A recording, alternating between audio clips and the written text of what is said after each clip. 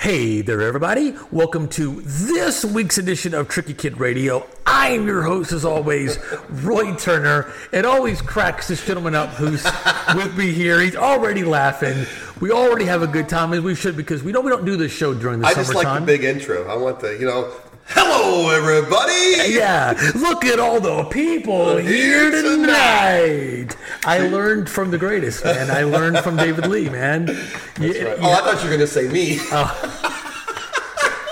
And who is me? Chaz. This is They Chaz. Call me Chaz. Welcome back to the show, Mr. Knight. Yes. So again, we don't normally do the show during the summertime, but we have a very special guest, and we had a special 4th of July episode, and had an opportunity. So we thought, hey, you know what, man? Let's have a summer bash, and I can't have a summer bash without my buddy Chaz. Drink some beer. And come in and bring in the party. Welcome back to Tricky Kid Radio, Chaz Knight. How are you, sir? Great. Thanks for having me. We're here. It's the summertime, cold beer, and podcasting. Yes, got my drink in my hand, got my toes in the sand. All I need is a podcast and, to go.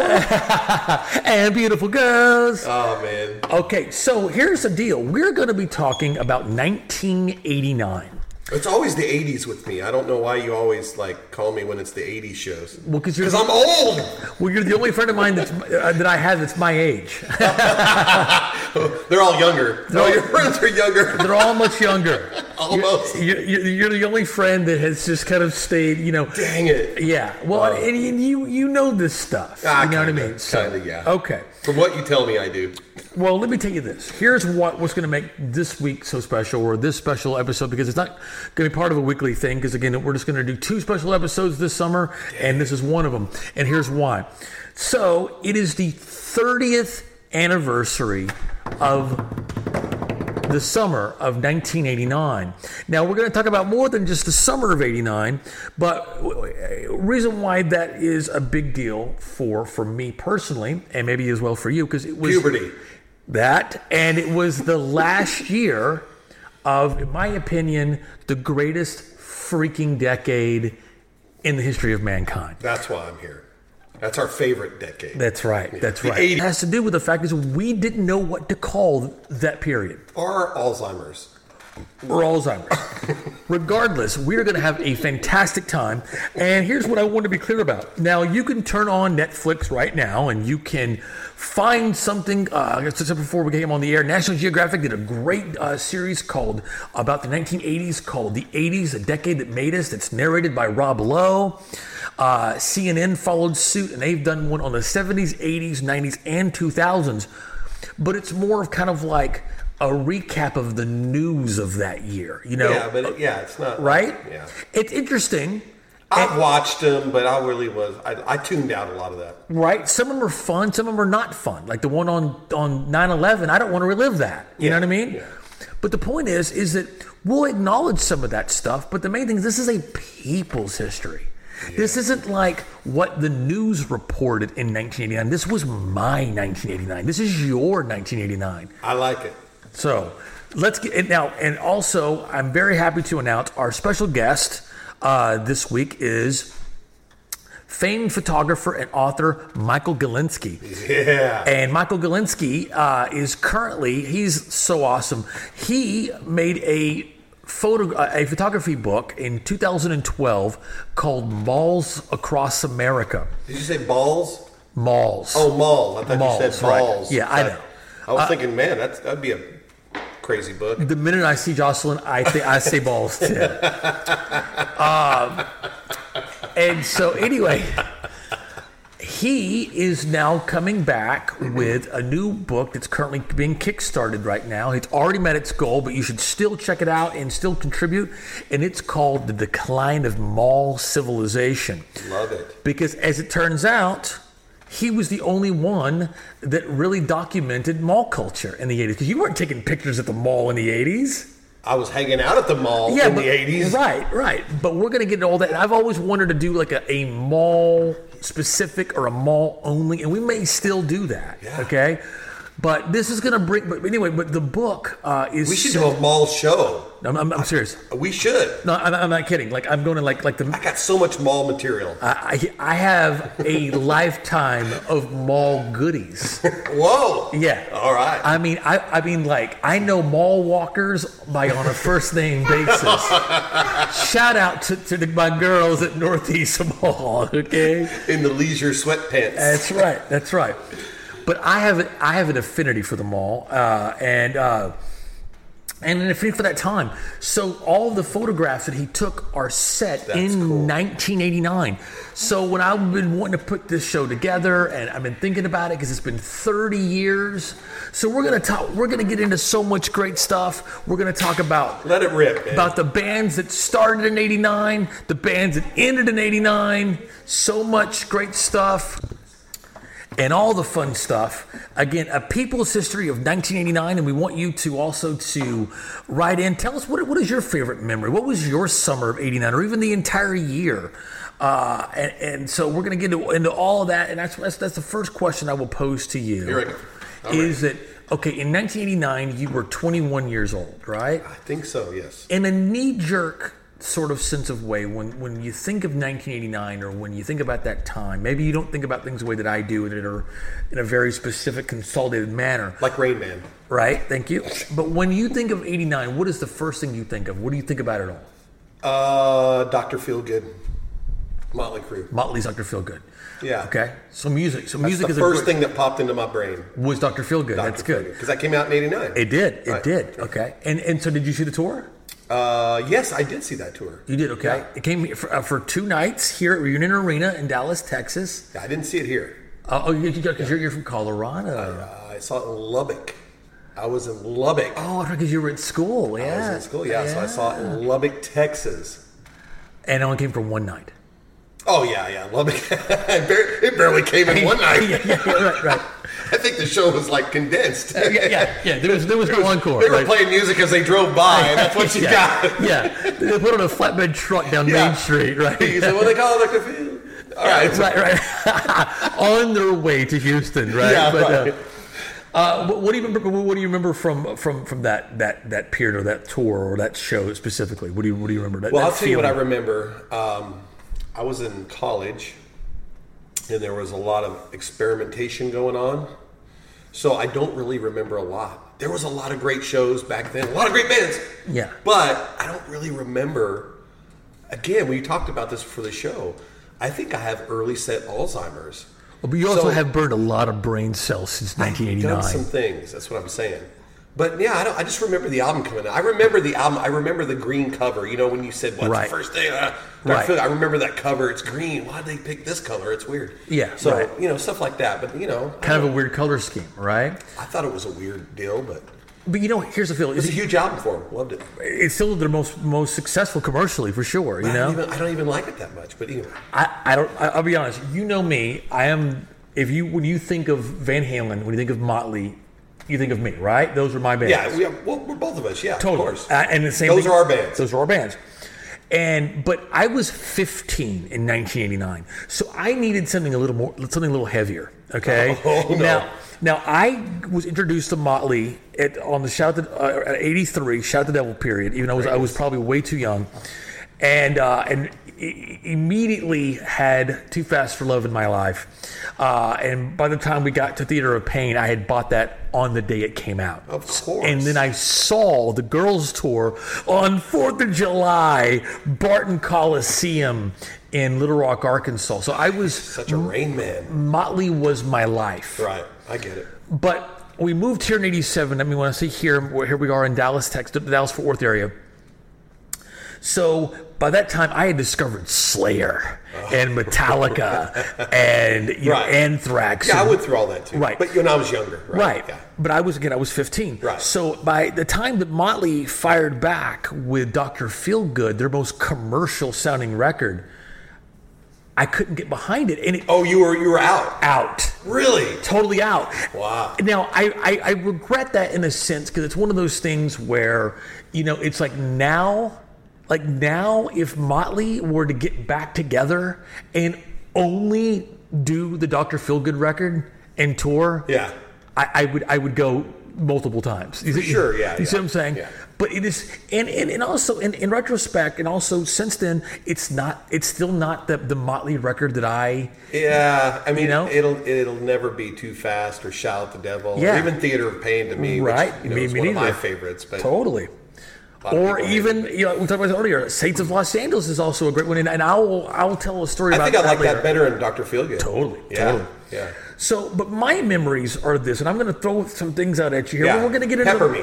We're going to get into the movies. We're going to get into to the music and everything else. But I'm glad that you said that, because what I think of, and outside of that, is also music and things. What I think of is that I'm a massive baseball guy, right? And believe it or not, for all my rocking and rolling and my talking and journalism and rock and roll. Were you playing baseball at that time? Yeah, with hair down to my ass. Hippie. Yeah, well, there's no metal, right? And that was what was so weird. If any of my former classmates are listening to this show, and I know some of you are, they won't admit it, right? I was probably, I know it. I was in this little nothing town outside of Fort Worth called Crowley, Texas. Okay, Mr. Crowley. But this was a place even back then where people thought we were devil worshippers because we had long hair. Well, right? And you lived in Mr. Crowley, Texas. That's right. And then, but also, this was the height of that whole satanic panic thing, and it was still perpetually 1951 there. And what was it was I'm not kidding. We did. It still is today. What are you talking about? I'm not kidding. I haven't been back in years, and I went back recently, and it still very much is in that sense. It's so crazy. But so here's the deal: was that it was we couldn't walk down the street. And I'll get in this in a little bit, because something happened in 1989 that's very significant to what I'm talking about. Without adults yelling stuff out of their car, and they didn't realize we were not like the prom queen and the football guy. Those were the ones that were actually criminals and doing drugs and getting the trouble and stuff. Dude, I was a straight A student. Okay, me and my long-haired nerd friends, you know what we did? Yes, we were into Slayer, but here's what we did. We played baseball because I dreamed of playing for the Philadelphia Phillies. That's what I wanted to do with my life, right? Really? I did not know this about you. Okay, if you go up to my office, it's a museum of baseball. It's my entire. How did I not know this about you? That is interesting. Yeah. Probably because here's the deal: we met in 1994, you and I. It was right after the lockout. And I was so mad about the lockout that I wasn't Mr. Baseball and didn't watch baseball for over 10 years. It burned you a little bit. For sure. And then with the drugs and all that, with the Mark McGuire's and the Sammy Sosas and all the drugs of the world. Ironically, that's when I got into it. It was just the three of us, and we were metal guys, but we didn't even get along with the 3 or 4 other jock. Well, no, here's the deal. We didn't even get along with the other 3 or 4 metal guys in Crowley, Texas, because they were total trash. No, I'm not kidding. They were like what those people were yelling out the window to us when we were walking to school. Those guys really were that. I see what you're saying. They really were garbage. Okay, we were not garbage, so we couldn't really relate to the jocks. Right. And all that kind of stuff. Because you look like girls with your long hair. Yeah, you know what I mean? But those people had no idea. Right. No idea.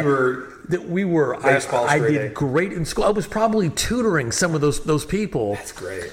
And we were playing baseball. We were playing Nintendo. We were in a band. Sure, we smoked some pot. Who cares? Right. You know? Sorry there. Yeah, 21. I think I had some pretty long hair too back then. Yeah. 21, I was growing my hair long. Yeah.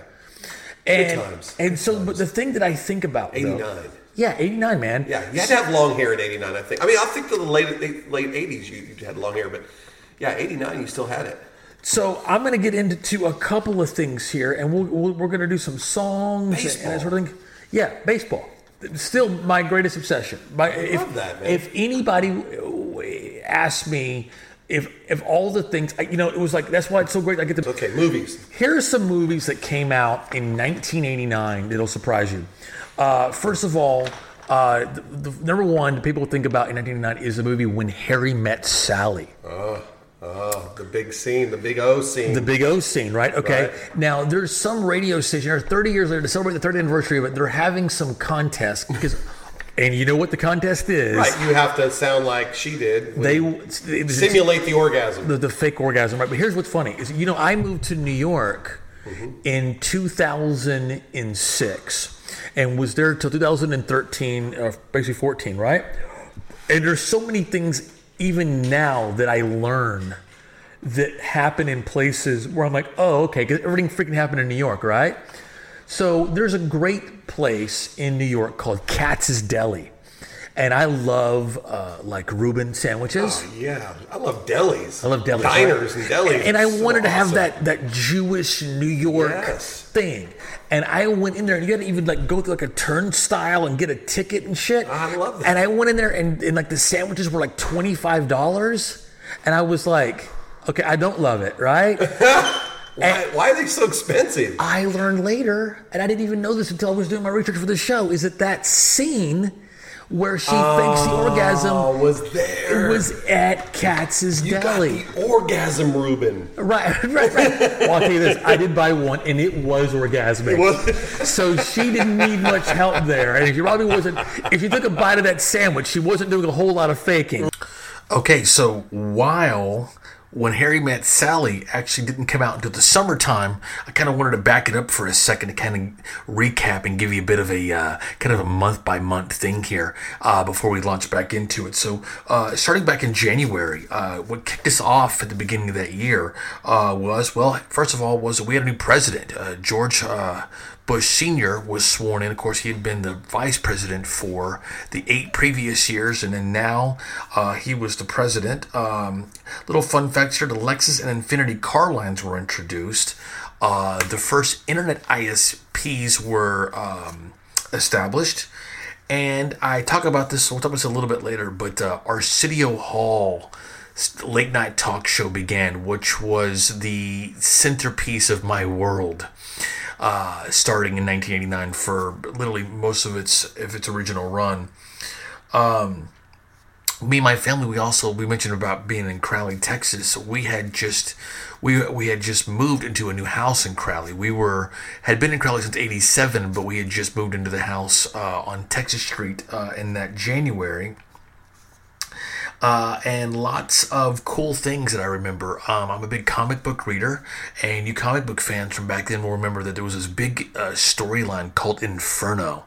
And this was the first time that, at least in my comic book reading experience, was where all the titles were merging into like crossover things. And of course, in hindsight, you look back on it and you see, it was trying to get you to read other titles that you wouldn't normally read, and it worked. But I was very limited in terms. I really only read, of course, G.I. Joe. I started getting into The Punisher, and I started reading a couple of the Spider-Man titles. But things like the real supernatural stuff really kind of not necessarily turned me off. I just wasn't ready for it. I don't know what it was, or I was intimidated by it. So things like X-Men and the New Mutants and all that, I didn't know where to start, and this helped me get into that. And the whole storyline with the Goblin Queen and all that, it was just fantastic, and it just opened me up to so many new titles like the X-Men, and probably my favorite year outside of my G.I. Joe experiences for reading comics. I couldn't wait and it was neat buying new titles and having a reason to do that. So that started in January. And a couple other different things I wanted to mention was in some of the albums. We were talking about how I was, getting into thrash metal and had been for a while, and I needed something heavier. But again, to my classmates out there in Crowley, Texas, for the 88, 89 school year, and then going into the 89, 90 school year, you guys would have no idea that, yes, while I was into Slayer, I was also very much into pop music. Tone Loc's Looked After Dark, man. I would still listen to, Funky Cold Medina, and of course, Wild Thing and all that was off that record. The first Skid Row record. I really got into them a little bit later, but with their second record. But man, I mean, golly, they lit the world on fire that year with Youth Gone Wild and 18 in Life and all that started. And then Exodus came out with their album Fabulous Disaster, which played a very big role. And I'll get into that a little bit later because we ended up seeing them that year on a very influential tour in my life. But again, a lot of people would be surprised to know, at least from back then, was that I was in love, obsessed with Miss Debbie Gibson. And who I want you to check out trickykid.com this week because we do a total thing on this current tour. They actually just wrapped this past week out in Florida, which was the mixtape tour. And I swear to you, besides the times I saw Prince, this was the most fun I've ever had at a concert. It was Tiffany, Debbie Gibson, of course, it was headlined by, it was New Kids on the Block, but also had like Naughty by Nature and Salt and Peppa. And it was just paced so cleverly. It wasn't just like, Tiffany came out and played to a mostly empty arena for 20 minutes. It was like New Kids started the show. There was a B stage, and so there was constant music, and it was just such a blast. And it just felt, it wasn't like, like how You Can Never Go Home Again and they're playing like the state fair and you feel kind of embarrassed by being there. No, this felt like 1989, man. This felt like, middle school again, and it was wonderful. So I encourage you guys to check that out. And so the reason why I mentioned Debbie Gibson, because her second record, Electric Youth, came out starting in January of that year. And so I'm going to play the title track from that right now, and we'll be back with much, much more from the year 1989. Again, we have Michael Galinsky and his great book. We're talking about that coming up, so stick around for more of Tricky Kid Radio.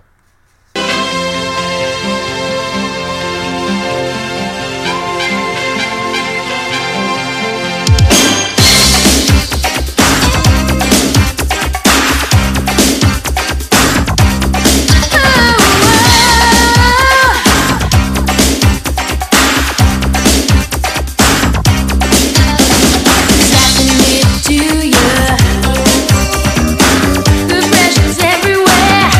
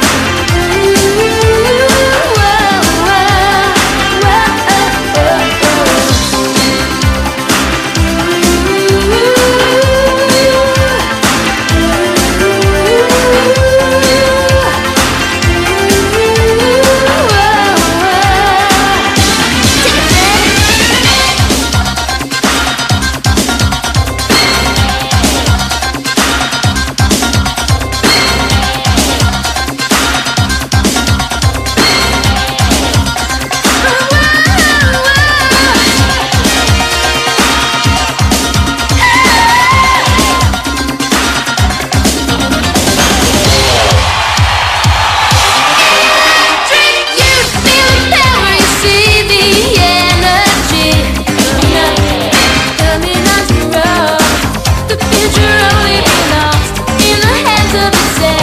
And the future is electric. It's true, you can find it, live by it. The next generation is electric, electric, electric.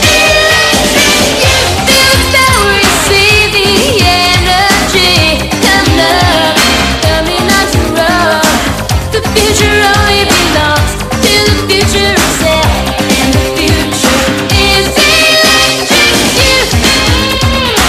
It's true, you can find it, live by it.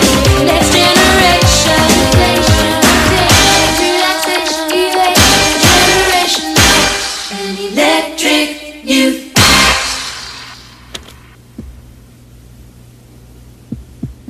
Okay, so, all right, whenever you're ready. Okay, well, this is Sam Jones / Gordon. I'm with Roy Turner at Tricky Kid Radio, and you better be tuning in, or I will find you. Yes, I will. Yes. Record. I still listen to that, and it was so great to see her. She's still so gorgeous and still awesome, and she just killed it on this mixtape tour. A couple things I wanted to mention. We're talking about heavier things. One of the things I mentioned, I remember so much. And well, back in the day, you know, you have your friends and they're like your brothers, but you fight like brothers, and then sometimes your highs are intense and your lows are intense, and I was fortunate that I had these two great friends, Steve Ainsworth, and I probably shouldn't use last names here, but and I don't mean to, but he was, but also Chris Todd, and I don't mean to use both of their last names, but that's just what I call them, and thanks to social media, I still get to talk to them every once in a while. Mr. Todd's been a minute, sir. I don't know where you've been, but anyway. I don't know. It sounds like I'm still holding a grudge here 30 years later, but those dudes, I guess we had like a falling out or something, and all those guys conspired and went and saw Metallica in February in Dallas that year with Queensryche, like Without Me.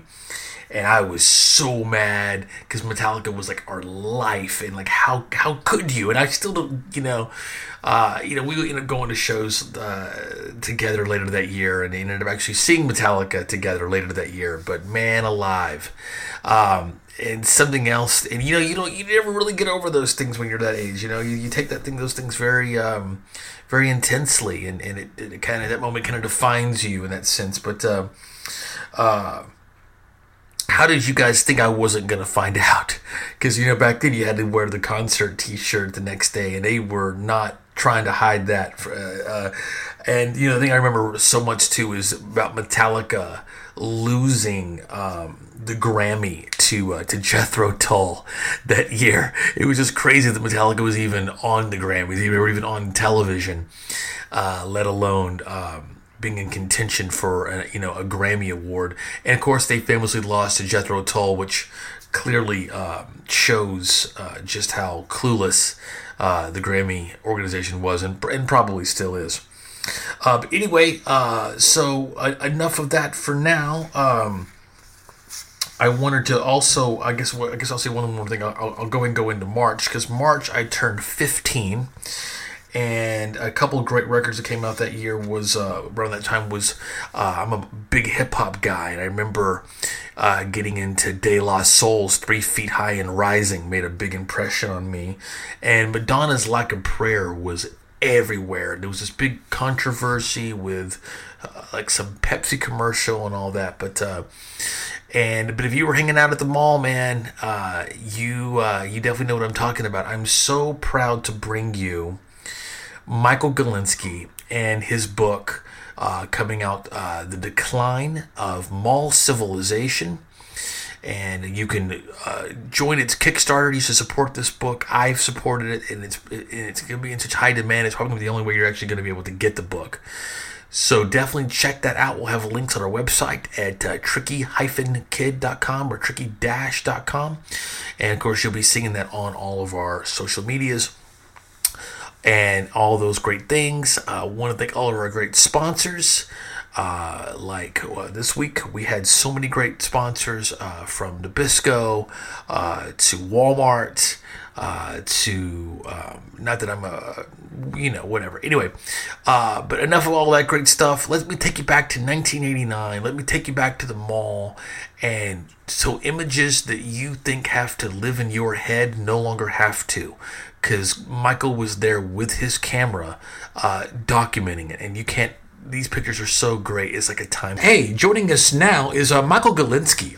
He is the author and the photographer of a amazing book that came out in 2012 called Malls Across America. He's now back with a sequel of sorts called The Decline of Mall Civilization that's currently in production. Michael, welcome to Tricky Kid Radio. Thank you so much. It's great to have the opportunity to talk about the work. Well, okay, so for reference, because I have a million questions for you. So just for reference, so our listeners can understand the context here. How old are you? And where are... 50 years old. How old?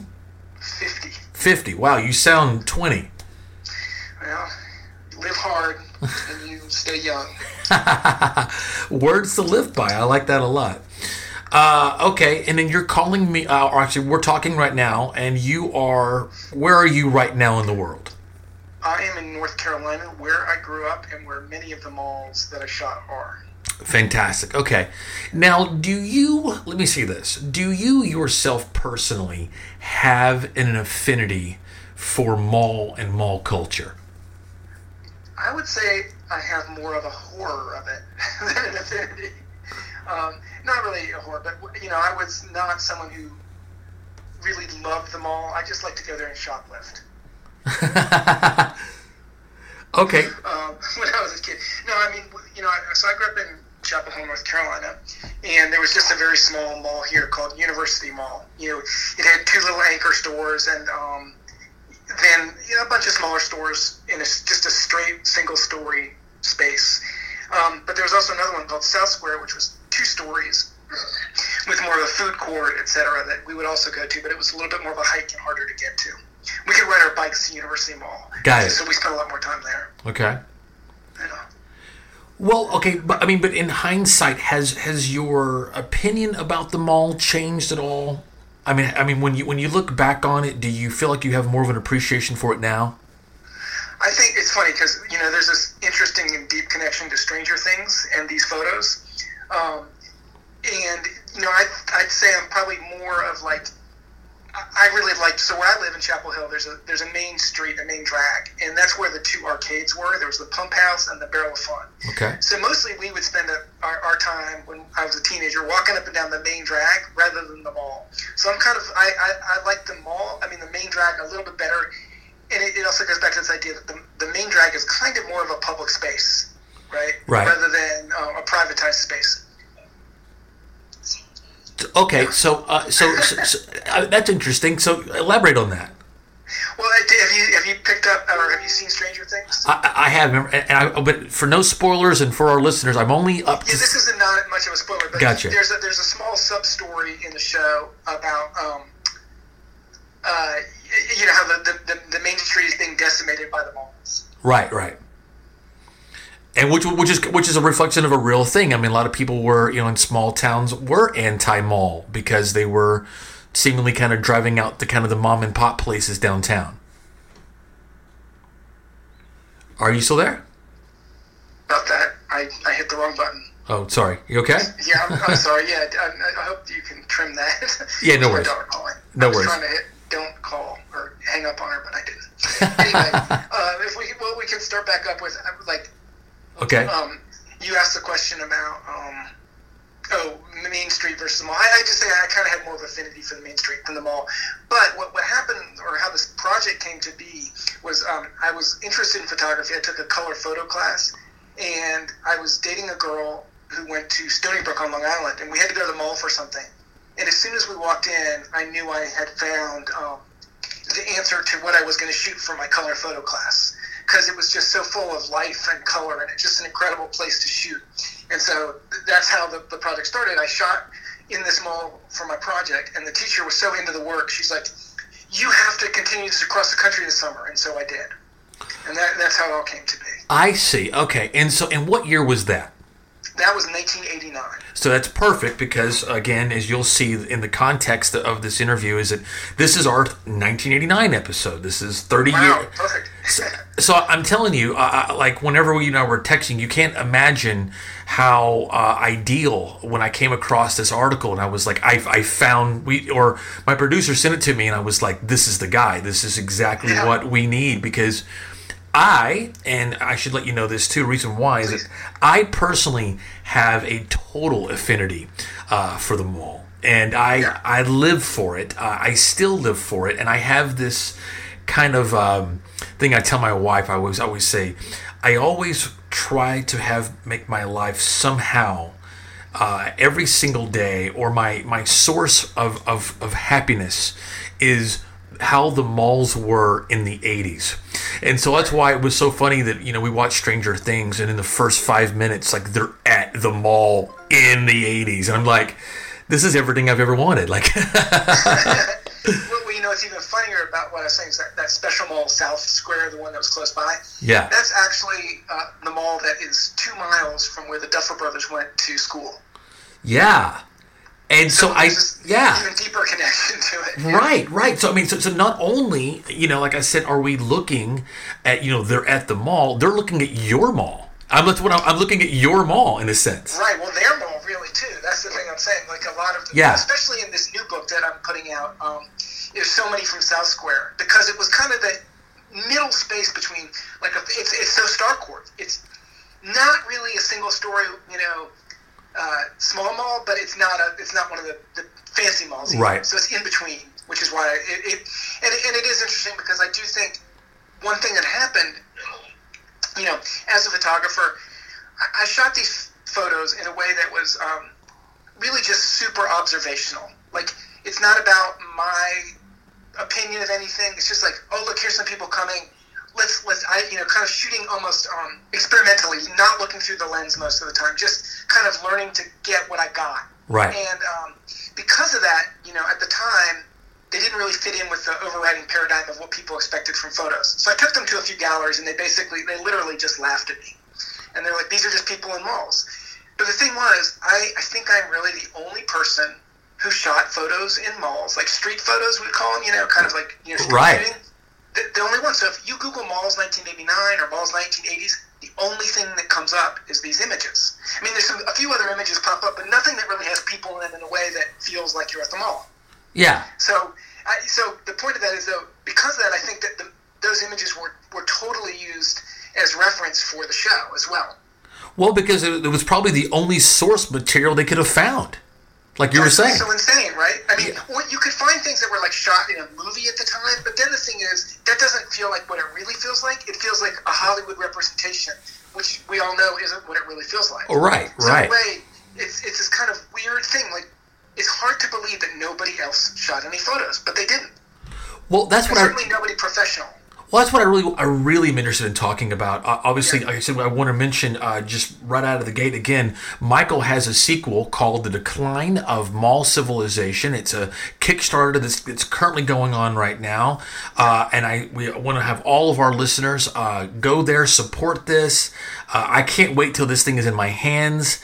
I wanted to tell you a little bit about how I came to your original work here in a second, but getting back to what you're saying, could you imagine the Duffer Brothers being a part of the research and the part of the production aspect of their hit show Stranger Things, and like you said, trying to find some type of source material to reference it, going online, like you said, there really is none, but the ones that they found was the mall, were taken in the mall that they went to. Yeah, that's exactly. And it's funny. I got their email from a friend who went to film school with them, and I sent him a note, but I haven't heard back. And it, it's funny because BuzzFeed ran a piece about it, and it was interesting because younger people who had never experienced the mall and are certainly not 50 years old look at them and go, "Yeah, that's just people in malls. There's people in malls all the time." Blah blah blah. But they don't realize that there's no documentation of it from that time period, and why nostalgia. There's this kind of aspect. What I learned from these photographs. So, like, I took them in 1989. And nobody was interested in them, so they just went in a box. I found them in 2010, and I scanned a few and made a music video for my band using them, and then they just went crazy viral. And I came to see that actually after like 20 to 25 years, our memories move to another place in our brain, and they spark and fire in a different way. And that's really what nostalgia is. You know? Totally. It's really interesting. And so Totally. as I continue to make work, like we've had some struggle getting people to care about the things that we do. But the interesting thing is because they're very present, which means they don't draw a lot of attention to themselves. They're not like, hey, look at me, I'm Sandra D. They're just like, this is here. Yeah. So they don't, you know, it's in front of you at the time. You're like, that's not that interesting. But 20 years later, you're like, oh my God, that's what that felt like. And that's what I was going for. I was inspired by Robert Frank, who made that book, The Americans. Right. And William Eggleston, who shot a lot of color photographs in the South in the early 70s. That became really the first color photos to show at the Museum of Modern Art. But at the time when they showed them, everyone was like, yeah, this is just these boring pictures. They're not that interesting. But they age so well because they capture this essence of what that felt like. Well, yeah, Yeah. Well, not only that, but not only just because, I mean, it's like walking into a time machine, and that was the appeal for me, but also, like you said, it's because we always want things that we can't get our hands on, and we can't actually get our hands on nostalgia. Like in terms of like we may talk ourselves into some sort of revisionist idea of what that time was actually like and how we like to remember it, or what we want it, how we want it to be now. But like you said it perfectly. You framed it perfectly when you said that our brains kind of fire in a different frequency, or I guess a better way of saying it would be that we how we take those experiences. Drive that we haven't accessed in a while, and when we access it, it fires up and it does something different.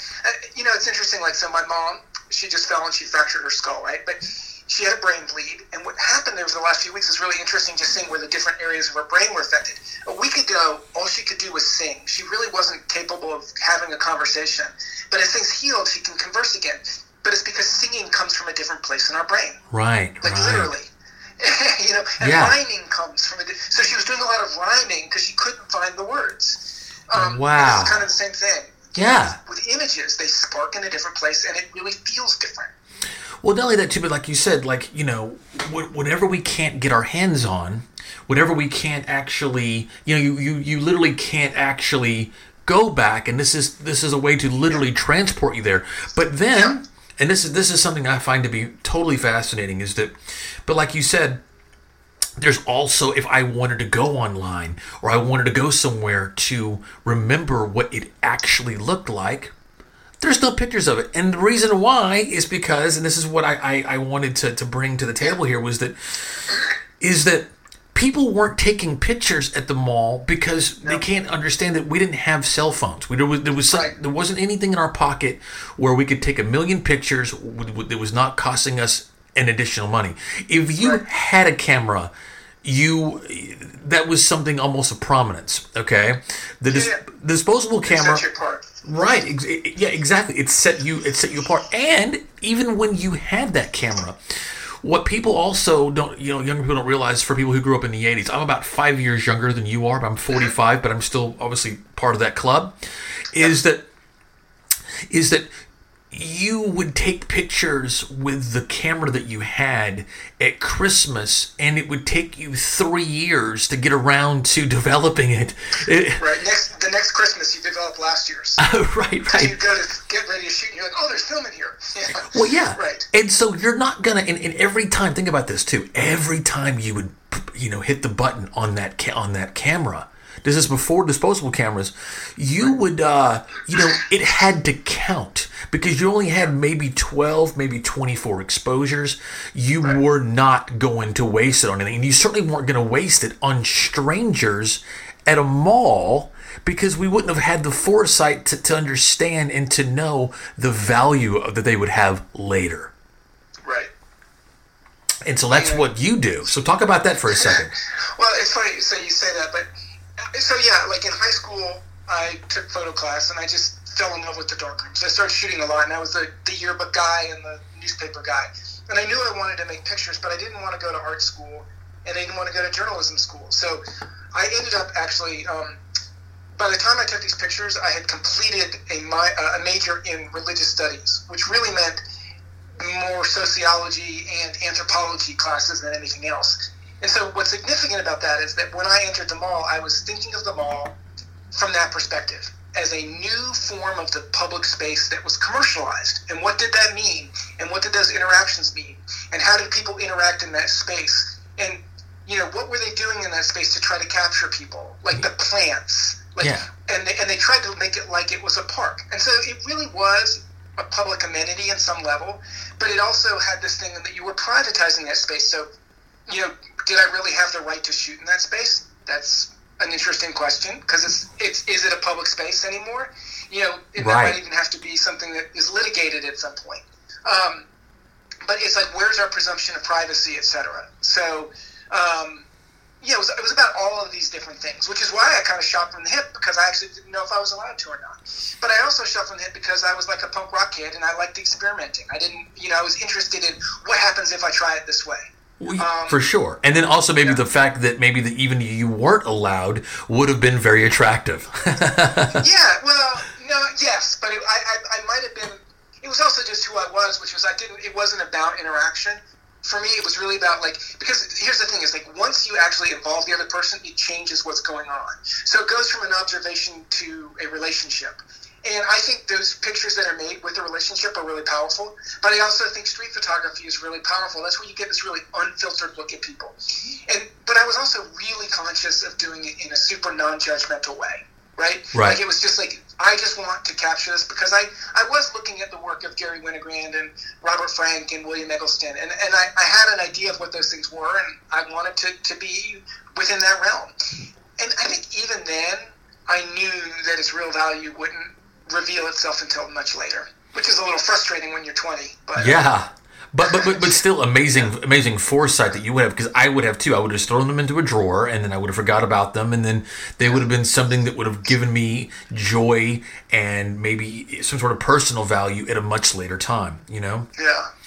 Well, it was pretty interesting when I did put them online, and I could see just how powerful the response is and was and will be. But it is interesting this time around too, which is, it went viral in 2010, and now it's 2019. And just what's going on with this time around is that the younger people don't have that sense, and they're like, yeah, this is just boring pictures in malls.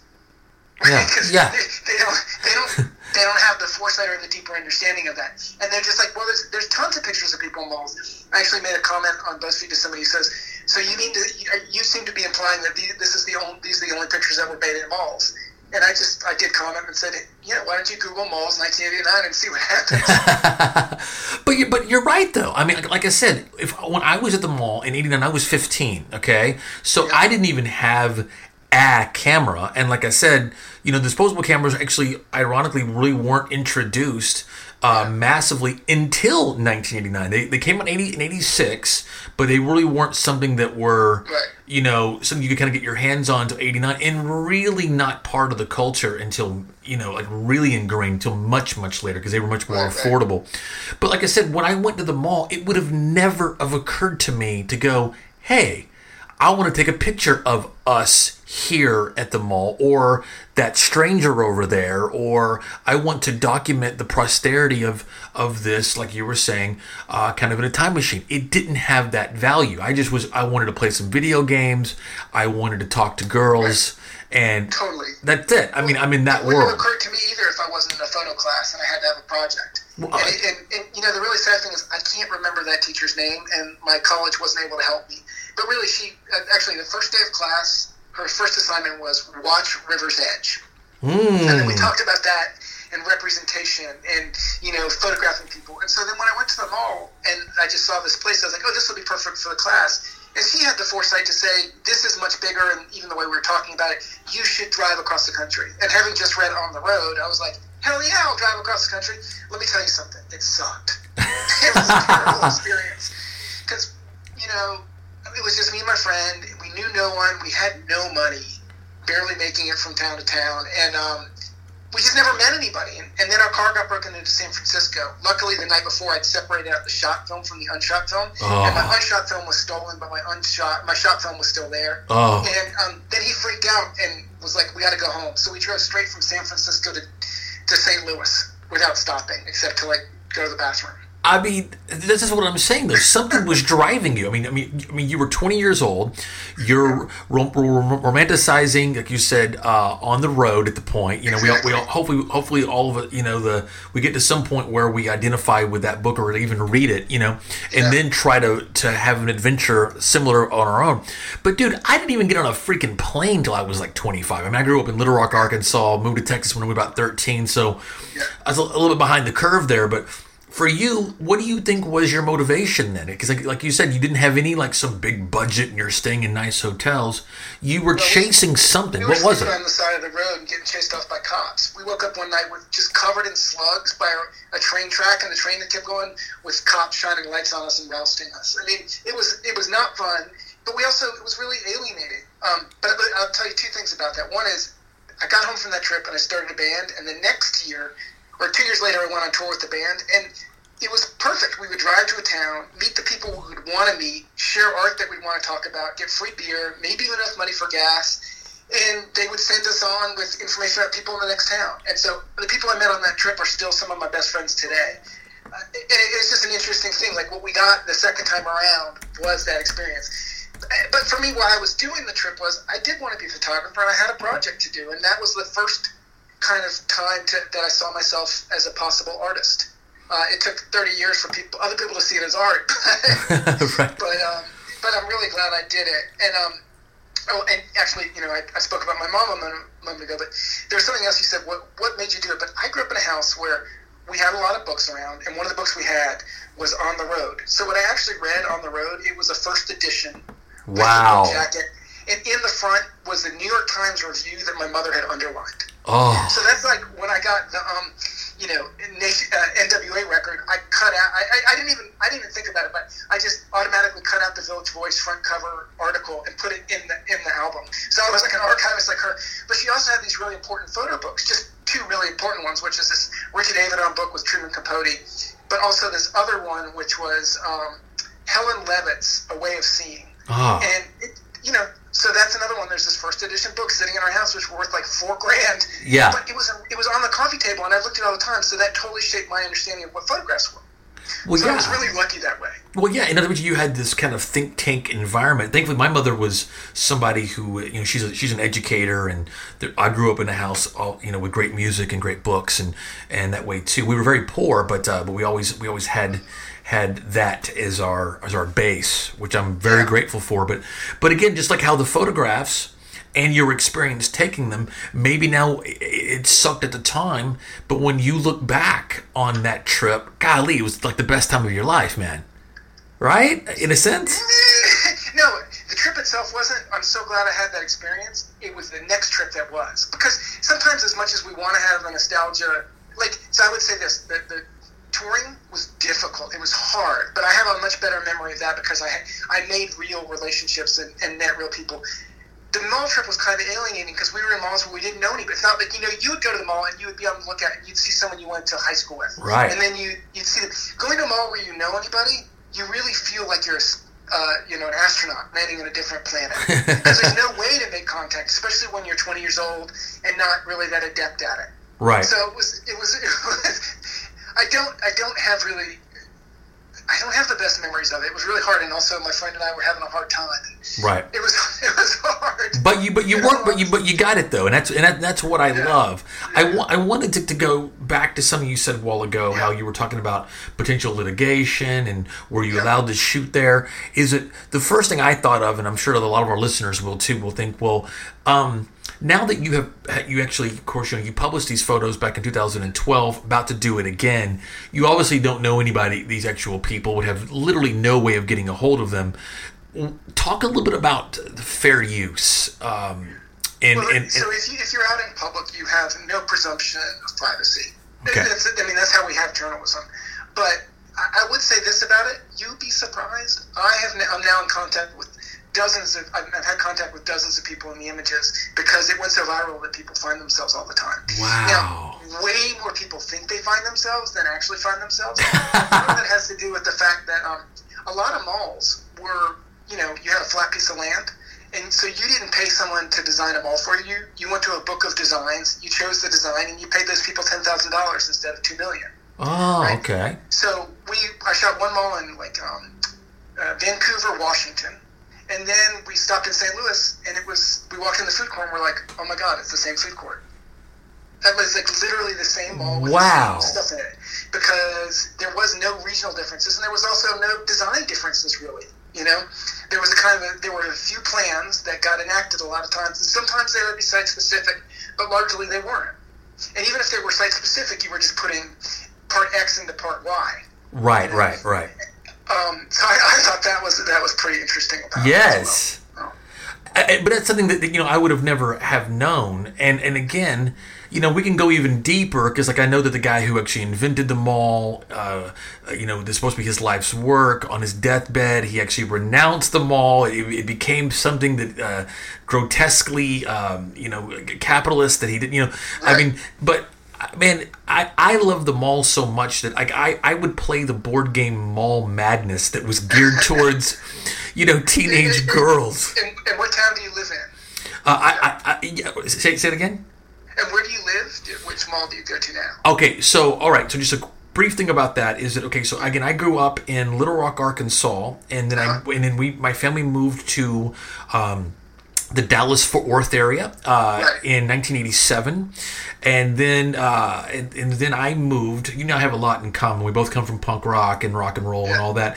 I moved to New York for many years, but anyway, the mall my mall, if I were to give a shout out right now to my mall, it would be the Northeast Mall in a little town called Hurst, Texas, which is between Dallas and Fort Worth. Fort Worth, uh-huh. And then when I moved back to the Dallas-Fort Worth area in 2013, after being in New York for about 8 years, it is still my mall. Now, I moved north of Dallas, out here in a fluent little suburb here called Frisco, Texas. But when I go visit my mom, actually you and I have a lot in common. When I go see my mom, that's what we do, man. We go to. So when I think about my mall and where I met girlfriends and actually worked, and my food court flirting experiences, that is my mall. Well, because I was wondering if you knew about North Park, which I think is an interesting one. I do, but I know about North Park. That's what I wanted to ask you. But I wanted you to talk about North Park to our listeners. Okay, well, so my wife grew up in Dallas, and so sometimes when we go there for Christmas, etc., we'll go to North Park, and my sister-in-law lives just down the road from it. But I just think it's a cool mall in the way that it really loves art. Yes. And so it becomes, it becomes this idea of what you can do with a mall, which is that you make it. It's about commerce, sure, and we, civilization exists with commerce. That's how we interact. That's how we. I'm not against commerce, but I think sometimes when you have over commercialization, which becomes kind of limiting as to who's going to be in the mall, and there's a kind of a sense of who's welcome and who's not, that becomes slightly problematic. But I think that North Park is really cool with all of the art. And what's interesting actually is this work has not shown much in galleries, but there's a museum here in North Carolina in Durham at Duke called the Nasher Museum of Art. And so the Nashers could pay for the Nasher Museum because they built North Park. So they're the ones who they were art collectors, and they put all their art in the mall. And so it's kind of ironic that the only time that this work is shown in a museum was at the Nasher Museum. And what a connection there too. And I'll tell you this too, is that again, I tell out of towners that I'm from the Dallas area because they've heard of it. But I'm really from Fort Worth. Like when people come in town, they want to go to Dallas. I'm like, look, I don't know much more about Dallas than you do. I'm really from the sticks. But the reason why I know about North Park, and here's how we'll tie all this together, is that a major passion of mine is Christmas. Again, I grew up super poor in a nowhere Arkansas, so for us, Christmas was really the deal. And nothing for me frames my memory of Christmas like going to the mall, right? The way they do it, Christmas. It's kind of like I live even before I just became a new parent for the first time last year. Thank you. And even before that, I lived to go to the mall, and I would see the excitement and be a part of that. So something that North Park offers is that, and maybe you know this already, is that they have an exhibit called The Trains at North Park. And my mom kind of has a bit of an affinity for train culture and the way things used to be, and the idea of kind of like a murder picture, but actually you can legally, and that's partly why it's a very important right to have, because if not, then you give more control over the public space to individuals than we probably should. Like it leads to more control mechanisms. So but at the same time, I think even when we do take pictures, so in order to keep that right, we also have to have a responsibility to treat people fairly and with respect. And so one thing I was really conscious of is trying to there was no way I was making fun of anybody. I was just literally trying to document it. And so I think but part of the thing about that is that's one of the reasons the work didn't appeal to anybody for a long time, because they wanted stuff that was going to be critical or making fun of or sensationalistic on it. Yeah. The truth is, though, that work ages badly. Like it really feels it doesn't age well. Yeah. And I think that's why this work is really standing out, because it does age well, because it's just that. Yeah. No, you're right. You're right, because if you had some picture of you drop, I could look at it all day, and then the guy wearing or the guy, the super metal guy. Oh yeah, not the super metal guy. You're talking about the guy who looks like he's in the Ramones? No. There's a guy who's like playing guitar, like in. Yeah. In the music store. Yeah. That's incredible. But that one actually, clearly, he's looking right at me. So that one's there's acknowledgement there. Well, yeah, but what I mean though is you have, if you didn't grow up in that time, you have seen that parodied to the point where so many times since that you don't actually believe that actually happened. The whole thing in Wayne's World about no stairway, and you actually have a picture of a guy who would embody that. All right. Yeah. Yep. Now, speaking of Wayne's World, let me take it to a little thing here. Is, of course, that movie was directed by Penelope Spheris. Exactly. Here we go. You know where I'm going, right? I do. I'm glad you get it. Yes, man. So now, since you come from the 80s and you come from punk rock, I have to mention that the title of the sequel to the book, that has got to be an homage to the decline of Western civilization. It absolutely is. And it's interesting, The Decline Part 2, the metal years, came out in 1989. Yes, it did, and we're going to be talking about that on this episode. So it's outstanding. Yeah. When I saw that, I love all of those films. It's been a while. I mean, especially the first one, and I kind of remember. I don't really remember the third one, but both of those, part 1 and 2, and I think what's so beautiful about both of them is they're just totally observational by someone who's slightly outside it but appreciative of both the cultures. Yeah. Punk and metal, and just saying, hey man, this is you, this is what you guys are doing. And she actually made a movie called Suburbia. Yeah. After part 1.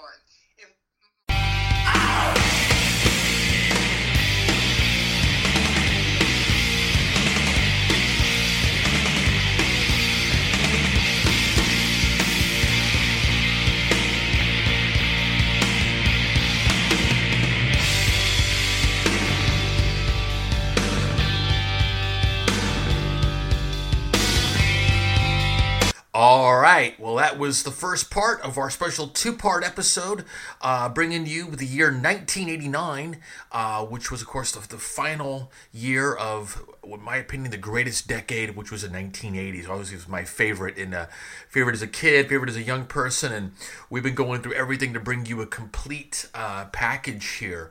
I want to thank Michael Galinsky, and also remember to please support him. Support that project, The Decline of Mall Civilization. It's available on Kickstarter now. Just type in that stuff. Check out his photography site, which is Rumor Pics. It's RUMURPIX. And we'll have the second half of our chat with Michael Galinsky next week. is a part of our part 2 of our special from 1989. Wanted to tell you about a couple other different things I wanted you to support. Our friend Audrey Fernandez, who performs as Honey Hulala. She is one of the most premier burlesque, just awesome, just everything she does is just incredible. She performs, how I met her was some of my friends, Clinton Howard, here in Dallas, Texas, are in the greatest tribute band ever to one of the greatest bands ever, the Cramps, and they're called the Gorehounds. And of course, they have a song called "Bikini Girls with Machine Guns," and so they'll do the whole bit and have actual bikini girls with non-actual machine guns. And Audrey is one of the performers in that, and she performs all over town with lolly bombs, and she's just a major player on that scene, but she's just a major sweetheart. And unfortunately, she is battling breast cancer. We want to support her. GoFundMe as well. We'll have links to all of that, and admiration, and done with the utmost courtesy. I would be remiss if I failed to mention the fact is that Audrey, to quote actually a movie that came out in 1989 that we'll be talking about, Harlem Nights, with Red Fox and Eddie Murphy and its all-star cast. I've learned that men come in their most base come in 2 categories. You can like both, but only one is your magnetic north. And what I'm talking about is Audrey has the greatest derriere of all time. And to quote Harlem Nights, if you were to take her ass and throw it into the air, it would turn into sunshine. It literally brought a tear to my eye the first time that I saw it. But all that aside, she's beautiful inside and out, and we really want to help her. So I really encourage you to support her GoFundMe, and let's get her through this. She's awesome. She's amazing, and a great performer. It's also on at trickykid.com. That's tricky-kid.com, and we'll have it all across our social media platforms as well. Audrey, we love you. You have a support system. We will see you through this. And you'll have you back on stage doing your thing in no time. Also, some other great things, but is I wanted to talk about in the world of professional wrestling. There's a kind of a cool things from 1989. It seems to be so many of your current stars and rosters all seem to be celebrating a 30th birthday this year. So many were born in 1989. Tennille Dashwood, one of my favorites, who performed as Emma in the WWE, now going by her birth name. I've had the pleasure of calling several of her matches and some of the independent stuff that she did after she left the WWE. Also, WWE superstar Bayley turns 30 this year, as well as Nikki Cross. And there was some awesome debuts that were made. There were some Hall of Famers here. Of course, Booker T from Houston, the legendary Rey Mysterio, and Tajiri, and quite perhaps the best ever to do it, or certainly the most popular, Stone Cold Steve Austin made his debut right here in the Dallas-Fort Worth area in 1989. I want to remind everybody also to check out TrickyKid.com, because your boy, my alter ego DJ Tricky Kid, I put together this amazing 89 mix. Of course, we're playing music on this episode and of course in part 2, but there's going to be a much longer mix there to keep you rocking all summer long. Hope you're having a great summer, and we're going to get back to it here with Chaz Knight. Okay, and back to movies. Okay. Also, of course, one of the most movies that people still talk about, there's a lot of movies that came out that year, but was Roadhouse. Oh, Patrick Swayze. Right. Yeah. Okay. Doing some ass kicking. Right. One of the most unintentionally funny movies of all time, right? Back to the Future Part 2 came out in 1989. Loved it. It was confusing as hell, and loved it. Yeah, it was okay. For the kids celebrating 30 years, All Dogs Go to Heaven, as well as The Little Mermaid is 30 years old. It's a huge year for Disney. One of the movies that I still quote all the time, quoting movies or is Harlem Nights. Oh my God. All-star cast. Finally, a movie that has Red Fox, Richard Pryor. That movie's hilarious. Yeah, Eddie Murphy, of course. Everybody. I remember this was a movie that my mom and my four sisters. This was the year of the girl movie, and this is the older woman movie, Steel Magnolias. Ugh. Yeah, totally. Now, speaking of baseball, on the comedy side, Major League. Oh, Charlie Sheen. Come on. And Might be the greatest movie, sports movie of all time. no, this one is. That also came out that year. Thanks for shutting me down. I think you'll agree. Field of Dreams. Oh, I love Field of Dreams.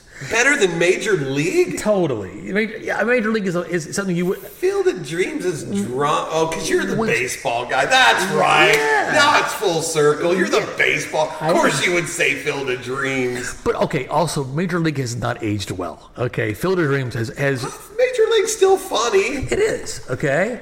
And now we're talking about That just shows our personalities, doesn't it? yeah. Totally. You're the goofball. Right. I'm the sentimental romantic type, right? Are you? I am. Okay, now, and this will get into it here, is that also, let's see, Cameron Crowe's Say Anything with Ione Skye, one of my favorites. Ooh, Ione Skye. And here's the deal, too. Can we talk more about her? We can, okay? And talk about, it has had to have been, I guess what they would call trolling now. There was a movie called Weekend at Bernie's. Oh, greatness. About Greatness. About a dead guy. Yeah, no, but that movie... And then there was a sequel Yeah. called Weekend at Bernie's 2, Still Dead.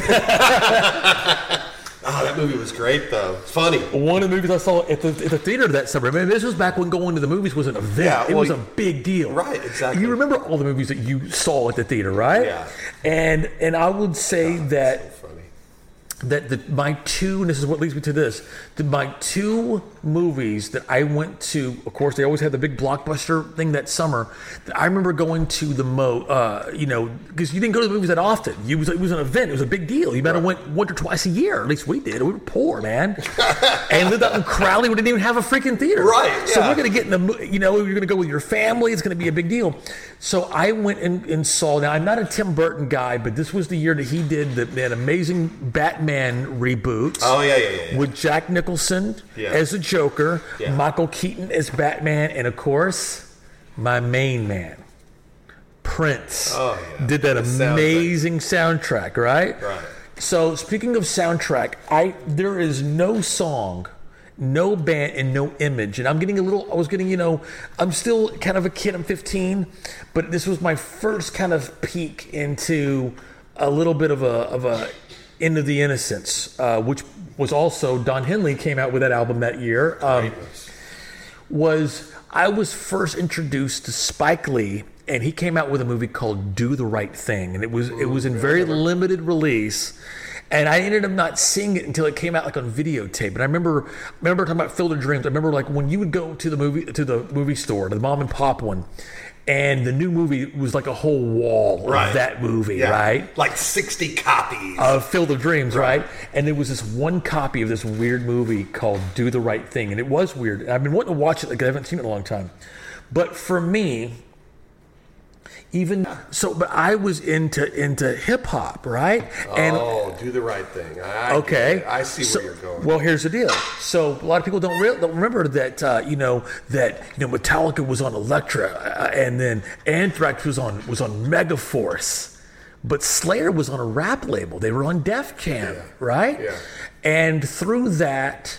And this is what we did back then. Remember how like you would run to the local convenience store if you lived in a small town, and you would just pour over the rock magazines, Metal Edge, Circus, Faces, Hit Parader, Rip, and I would Cream. Totally, and I would order music. I ordered Venom's Black Metal without ever actually hearing it because the album cover was so freaking gnarly and awesome, right? Yeah. So anyway, so for me, I really got into the hip hop band that year, Public Enemy. Oh, yeah. Now, The album actually didn't come out till 1990, called Fear of a Black Planet, but there is no song, at least for me, that shapes the summer of 1989 more than Fight the Power. Wow. From Do the Right Thing. It was the song that summer. So it definitely was huge on MTV. I remember. It was. It was everywhere. It was like a protest MTV block raps. party thing, right? Okay. Yeah, so huge. And so I was watching Headbangers Ball on Saturday nights, and I was watching Yo MTV Raps on Friday nights. Man, I was into it to both. Okay, and then Public Enemy with Anthrax after that, right? It was 91. 91. Okay. Yeah. Okay. Right. Okay. Yeah. So I know we're getting right towards that. Yeah, for sure. But this was still 89, and even that record hadn't, Fear of a Black Planet hadn't come out till 1990. So the first song, I'm going to play a couple of songs. I usually only play one song per episode, but there's, how are we only going to play one song from 89, right? So we're going to do Public Enemies. Nice. Fight the Power, and we're going to be right coming up. Come on back. Stick around with this. Fight the Power. This is Public Enemy with Fight the Power. We'll be right back. Playback.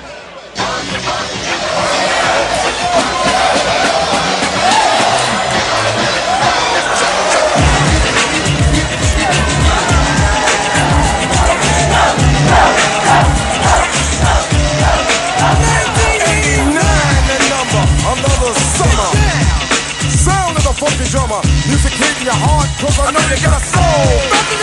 Hey, listen if you're missing, y'all. Swinging while I'm singing. Hey, giving what you're getting, know what I know in. While the black band's sweating, in the rhythm I'm rolling. Gotta give us what we want. Gotta give us what we need. Hey, our freedom of speech is freedom of death. We got to fight the powers that be. Fight the power. Fight the power. Fight the power. Fight the power! Fight the power! Fight the power! Fight the power! We got to fight the powers that be! As the rhythm's designed to bounce with calcium that the rhyme designed to fill your mind. Now that you realize the prize arrives, we got to pump the stuff to make it tough. From the heart to start a work of art to revolutionize, make a change, something strange. People, we are the same. No, we're not the same, cause we don't know the game. What we need is awareness. We can't get careless. You say, what is this? Our beloved, let's get down to business. Mental self-defense of fitness. Don't let the show. You got to go to what you know. To make everybody see. In order to fight the powers that be. Fight the power. Fight the power. Fight the power. Fight the power. Fight the power. Fight the power. Fight the power. We got to fight the power that be.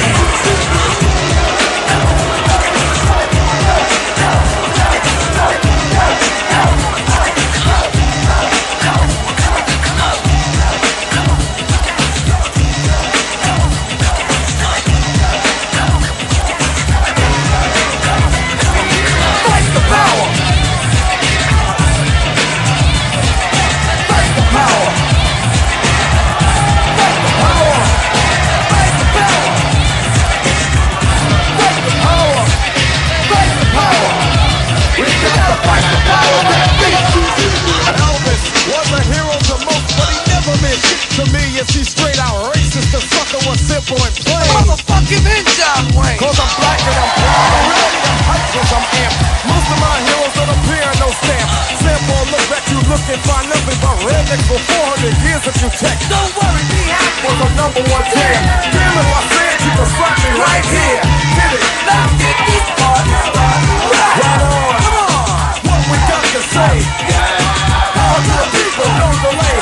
Make everybody see. In order to fight the powers that be. Fight the power. Fight the power. Fight the power. Fight the power. We got the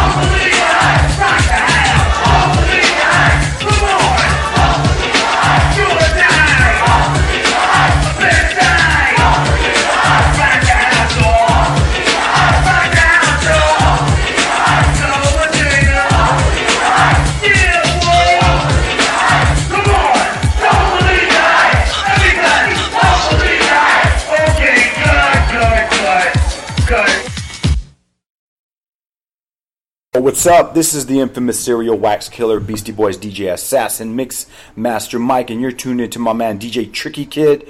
Don't be a clown, don't sleep. Check it out, y'all.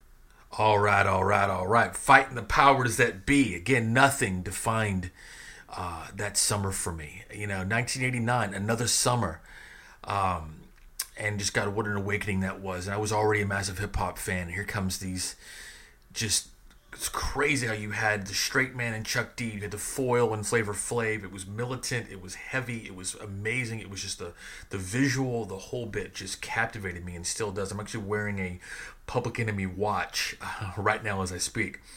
A couple things I want to talk about. Of course, that took place in the summer, and I want to get us up to the summertime before we get into before we sign off this week, and of course I want you to get you ready for part 2. So I figured I'd get us up to the month of July for that summer, but I wanted to backtrack just for a second and talk about a couple of things. So we mentioned how I'd watch Yo MTV Raps on Friday and Headbangers Ball on Saturday. Well, now, again, our little saga, because I have to walk you through it, which is so funny. I hope that they'll enjoy listening to this as well. But so by April, Steve and I guess were back in Black, which also came out today, but in 1980, by the way.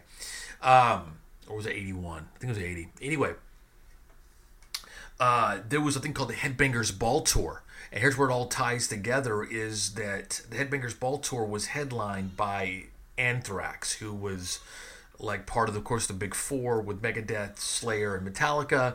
And those four bands were just, like I said, our entire life. We already talked about Metallica back in February when I got dissed and didn't get to go to the show. But I was redeemed in April, and actually I was the one that actually reached out to him and put the whole thing together.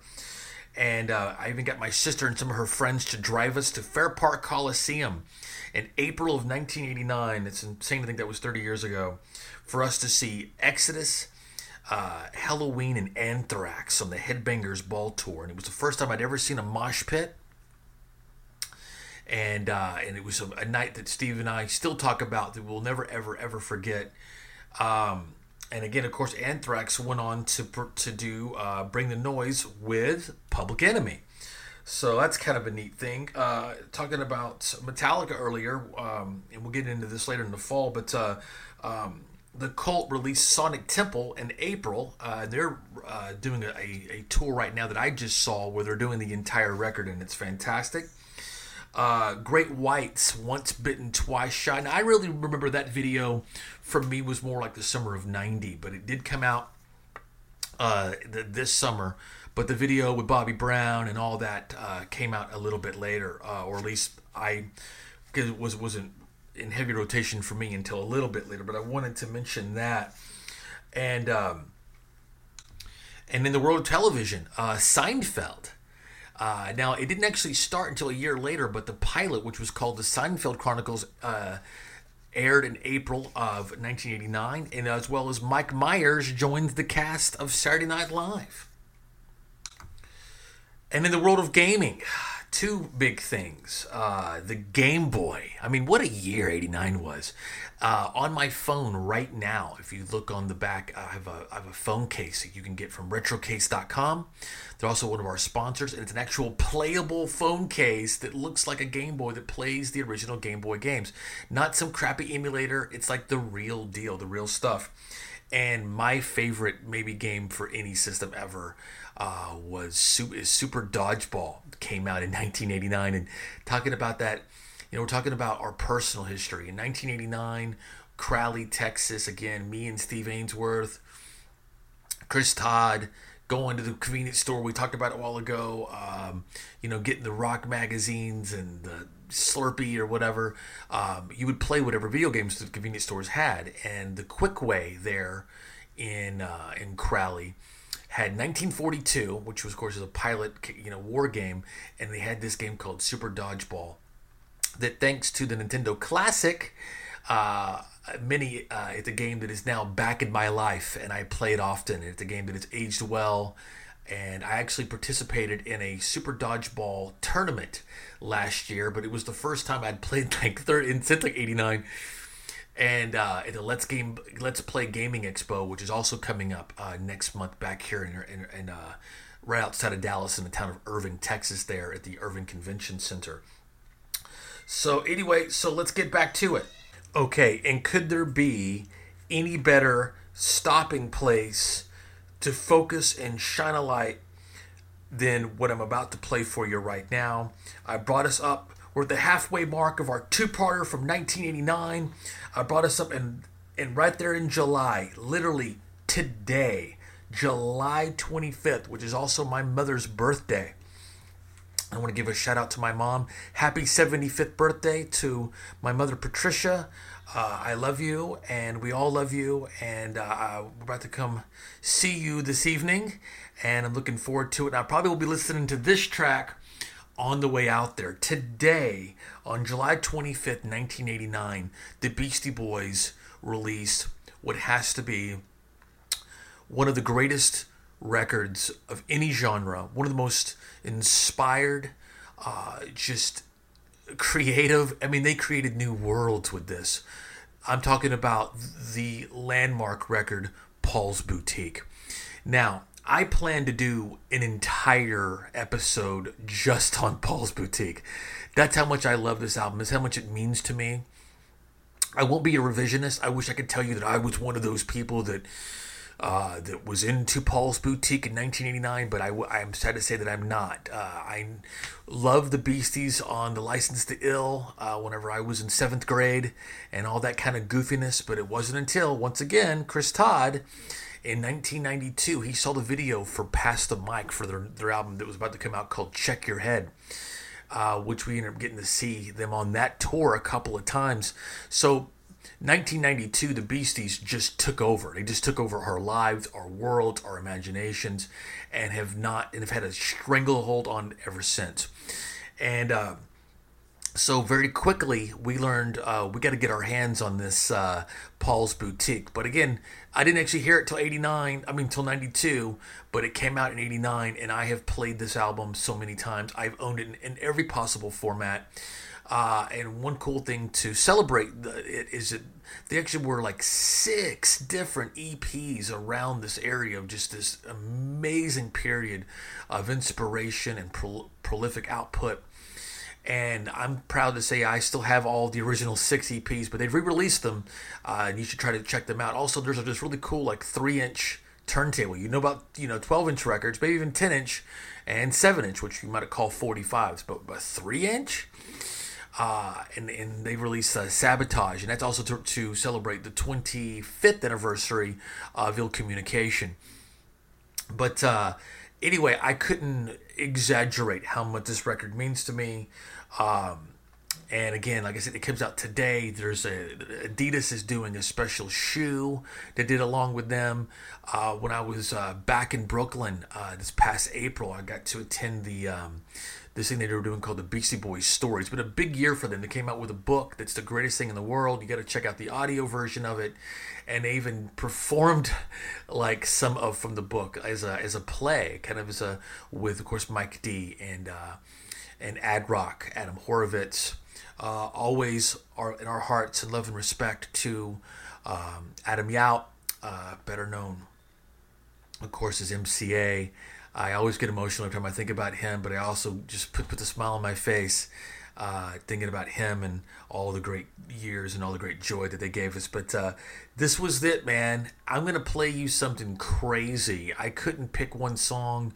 I plan to do literally an entire episode. You heard Mixmaster Mike earlier on the program giving us a shout out. I encourage you to go to our archives. We had Mike on the show last year, and what a great time that was. And we plan on having him back. And as we hope to get also Mike D and or Ad Rock on the show to do a full Paul's Boutique episode. But for now, the album ends with this 12-minute long. Yeah, I didn't sell you short. I didn't give you the 3-minute single. This crazy thing called B-Boy Bouillabaisse. From these crazy 3 Jewish kids from New York. And it means, again, so much to me. Again, I want to thank Michael Galinsky. Make sure you support his book the decline of mall civilization. Check out Audrey Fernandez and her GoFundMe. She's better known as Honey Lulala, and we love her. And come on back. We're going to do part 2. Don't forget to check out. We have a full 1989 mix. It's 80 minutes long at trickykid.com. Don't forget to visit our YouTube channel, which is Tricky Kid TV. You can find me on Twitter at TrickyKid2. My alter ego, DJ Tricky Kid. On Instagram under just that, DJ Tricky Kid. Go on Facebook under Tricky Kid Radio Podcast. And don't forget to subscribe on iTunes. You'll get shows just like this each and every single week. And again, I hope you're having a great, great, great summer. We're celebrating 30 years of 1989. Once again, from the legendary landmark Paul's Boutique. This is the 12-minute insanity that ends that record. And we'll be back next week with more Michael Galinsky and more 1989. Enjoy B-Boy Bouillabaisse and keep on rocking all summer long.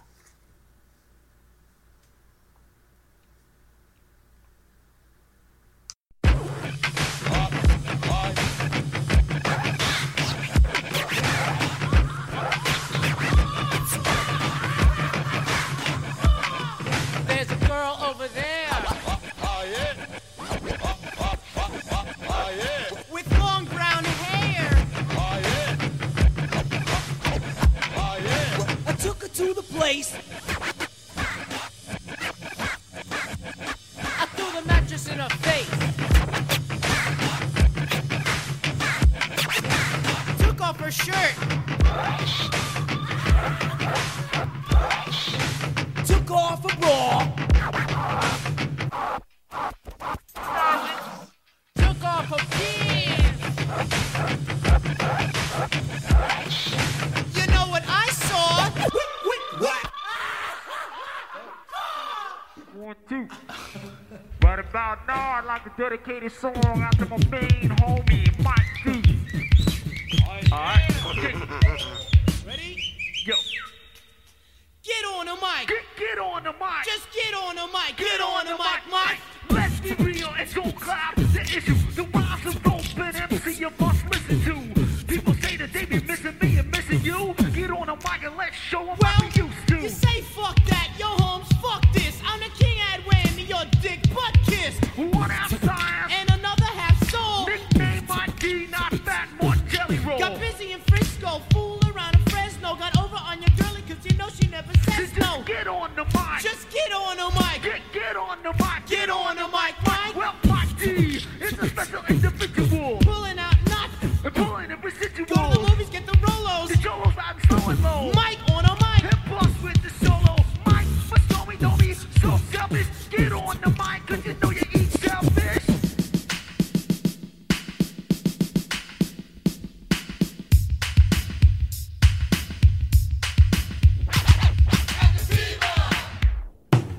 It's 4 a.m. I got the hot and pepper ale. Got the booze, so I'm pissing on the third rail. Foggy, I am fried and I'm headed for the station. The train ride to Tony out of vacation. Dedicated to the woofers in the back of the one train. They be kicking out windows high, I'm cocaine. And then I check the turnstile. I look the last token. Right between the cars, pissing, smoking. Head for the last car, fluorescent light blackout. Policeman told my homeboy, yo, put that crack out. You know you light up when the lights go down. And then you breathe the New York Post on the street downtown. The same faces every day, but you don't know their name. Party people going places on a D train.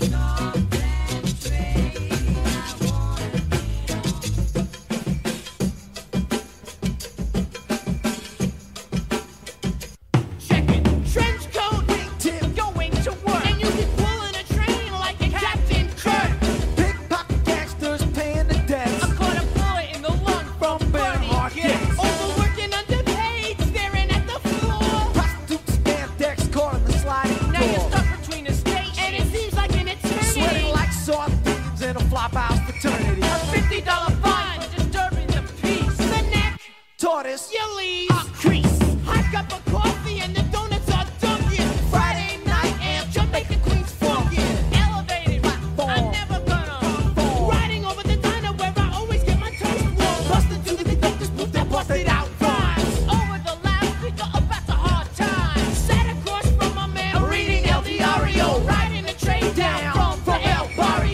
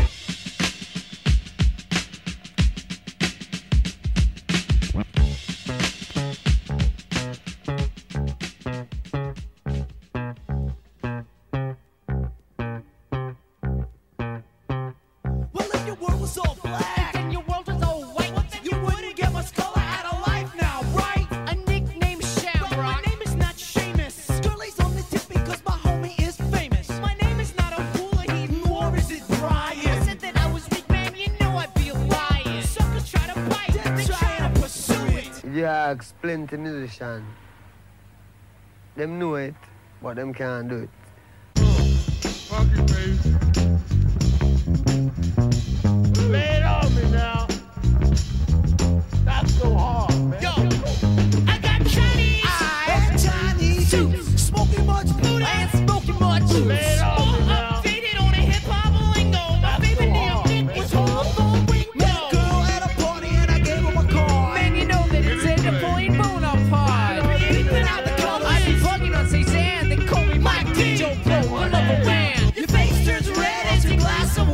that you spilled on my lyrics as you wasted my time. You should be with me, you should drop that pump, cause I got more flavor than fruit stop gum. With the big round butt of yours, I like to butter your muffin. I'm not bluffing, serve it on a platter like Thanksgiving stuffing.